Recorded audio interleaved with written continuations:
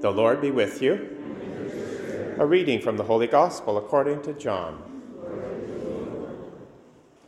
Jesus came to a Samaritan city called Sychar, near the plot of ground that Jacob had given to his son Joseph. Jacob's well was there, and Jesus, tired out by his journey, was sitting by the well. It was about noon. A Samaritan woman came to draw water, and Jesus said to her, "Give me a drink." His disciples had gone to the city to buy food. The Samaritan woman said to him, "How is it that you, a Jew, ask a drink of me, a woman of Samaria? Jews do not share things in common with Samaritans."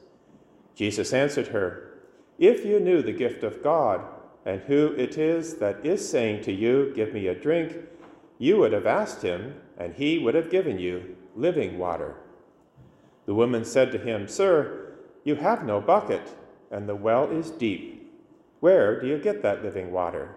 Are you greater than our father Jacob, who gave us the well, and with his children and his flocks drank from it?" Jesus said to her, "Everyone who drinks of this water will be thirsty again, but the one who drinks of the water that I will give will never be thirsty. The water that I will give him will become in him a spring of water gushing up to eternal life." The woman said to him, "Sir, give me this water, so that I may never be thirsty or have to keep coming here to draw water." Jesus said to her, "Go, call your husband and come back." The woman answered him, "I have no husband." Jesus said to her, "You are right in saying, 'I have no husband,' for you have had 5 husbands, and the one that you have now is not your husband. What you said is true." The woman said to him, "Sir, I see that you are a prophet. Our ancestors worshipped on this mountain, but you say that the place where people must worship is in Jerusalem." Jesus said to her, "Woman, believe me, the hour is coming when you will worship the Father neither on this mountain nor in Jerusalem. You worship what you do not know. We worship what we know, for salvation is from the Jews. But the hour is coming and is now here when the true worshippers will worship the Father in spirit and truth. For the Father seeks such as these to worship him. God is spirit, and those who worship him must worship in spirit and truth." The woman said to him, "I know that the Messiah is coming, who is called the Christ. When he comes, he will proclaim all things to us." Jesus said to her, "I am he, the one who is speaking to you." Just then his disciples came. They were astonished that he was speaking with a woman, but no one said, "What do you want?" or "Why are you speaking with her?" Then the woman left her water jar and went back to the city. She said to the people, "Come and see a man who told me everything I have ever done. He cannot be the Messiah, can he?" They left the city and were on their way to him. Meanwhile, the disciples were urging him, "Rabbi, eat something." But he said to them, "I have food to eat that you do not know about." So the disciples said to one another, "Surely no one has brought him something to eat." Jesus said to them, "My food is to do the will of him who sent me and to complete his work.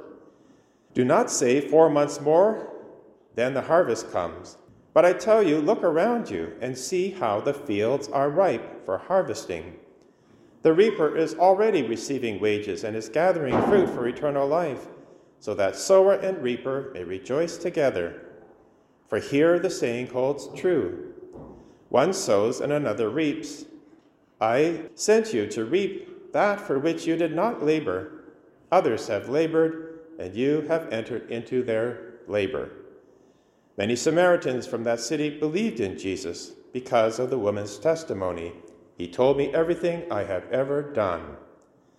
So when the Samaritans came to him, they asked him to stay with them, and he stayed there 2 days. And many more believed because of his word.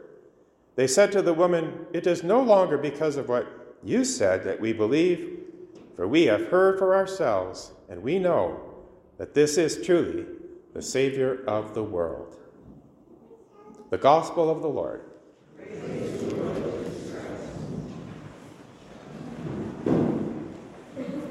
One of the great themes of the season of Lent is the conversion of new Christians, catechumens, that will journey with us and be baptized at the Easter Vigil. And these readings today are perfect for that. So let me just go into the gospel parable and just break it open a little bit. There's a few things that need to be understood in context, and they all help us to understand what God is offering, not just new Christians, new catechumens, but all of us. And that is baptism and Eucharist. We begin with the meeting place, the well. Why does Jesus choose that? In the Old Testament, when the patriarchs wanted to come into their own and establish a family, they met their spouse at a well. That was Isaac, Jacob, and Moses. So whenever a man and woman met at a well, there's usually a wedding. So that well took on a spousal, nuptial meaning in the Old Testament. And that's what Jesus is doing here. He is arranging to meet this woman at the well because he wants to enter into a relationship at the highest intimacy, similar to a marriage, but of course much more. And that corresponds with the Old Testament because God keeps saying in the Old Testament, I am your husband, to Israel. Christ comes and says, I am the bridegroom, the church is the bride. So there's the imagery of nuptial union that God wants for all of us through baptism and Eucharist. The second image has to do with the woman herself, because she's not an ordinary woman, she is a Samaritan. And Samaritans are a combination of Jew and Gentile. Going all the way back into the 8th century BC, when the northern 10 tribes were conquered, the king of Assyria took his pagan population and imported it right into the 10 tribes. And they started to intermarry with the Jews who were left in the northern 10 tribes, and there you have now a mixed breed of Samaritans. That is an image of all of humanity. That's what this woman stands for. Not just Jew, not just Gentile, everyone. God wants to enter into a relationship with all people. The third image has to do with this living water. When the woman comes to the well, Jesus is there and he makes himself vulnerable. He hasn't brought a bucket for anything and he's thirsty, and he asks the woman. She doesn't want to correspond with him because there's all these cultural barriers. But Jesus perseveres and says, if you knew who I am, I would give you living water. Now, for the woman, living water would simply mean running, fresh spring water, which she would desire, rather than the stagnant, let's say, waters of a pond. But Jesus means something much deeper. This attracts her attention. She wants that running, fresh stream water. Jesus is going to say, well, that's not quite what I'm intending. I want to give you living water, which is the divine life. The Holy Spirit. That's what Jesus means. But she wants this living water, and she says, give it to me. And that's after Jesus said, if you take it, you yourself will become a spring of living water, and you'll never have to come back here again. So now she's desiring this, and that's all Jesus needs to bring her to a new relationship. But first, he has to remind her of her broken past, and so he says, bring your husband. She skirts the issue and says, I have no husband. And Jesus then reveals that he knows everything about her. And now she knows he's a prophet. So now she really wants a relationship with him. She brings up the topic that the Messiah will come. And Jesus says, I am the Messiah. And now she wants that. There's the spousal relationship, and the next image has to do with the water jar, because she puts it down, signifying, I'm no longer going to come to this well. I don't have to. I have a spring of living water which will satisfy me. That's an image of all of us, of trying to find complete satisfaction in ordinary material things. So now she's totally committed to this relationship. She's so excited, she goes to her townspeople and says, "Come and see a man that's told me everything I have ever done. He is the Messiah." So now she becomes an evangelist, the first evangelist in the gospel. All of this has to do with baptism, because in baptism, the living waters are poured into our hearts. And God is always wooing us into a deeper relationship of spousal love, mutual indwelling. The water of baptism cleanses us of all our sins and then pours that Spirit into us, as Paul says in that second reading from Romans. Now we get to the first reading, where the Israelites are traveling through the desert. They are thirsty. They're complaining about their thirst.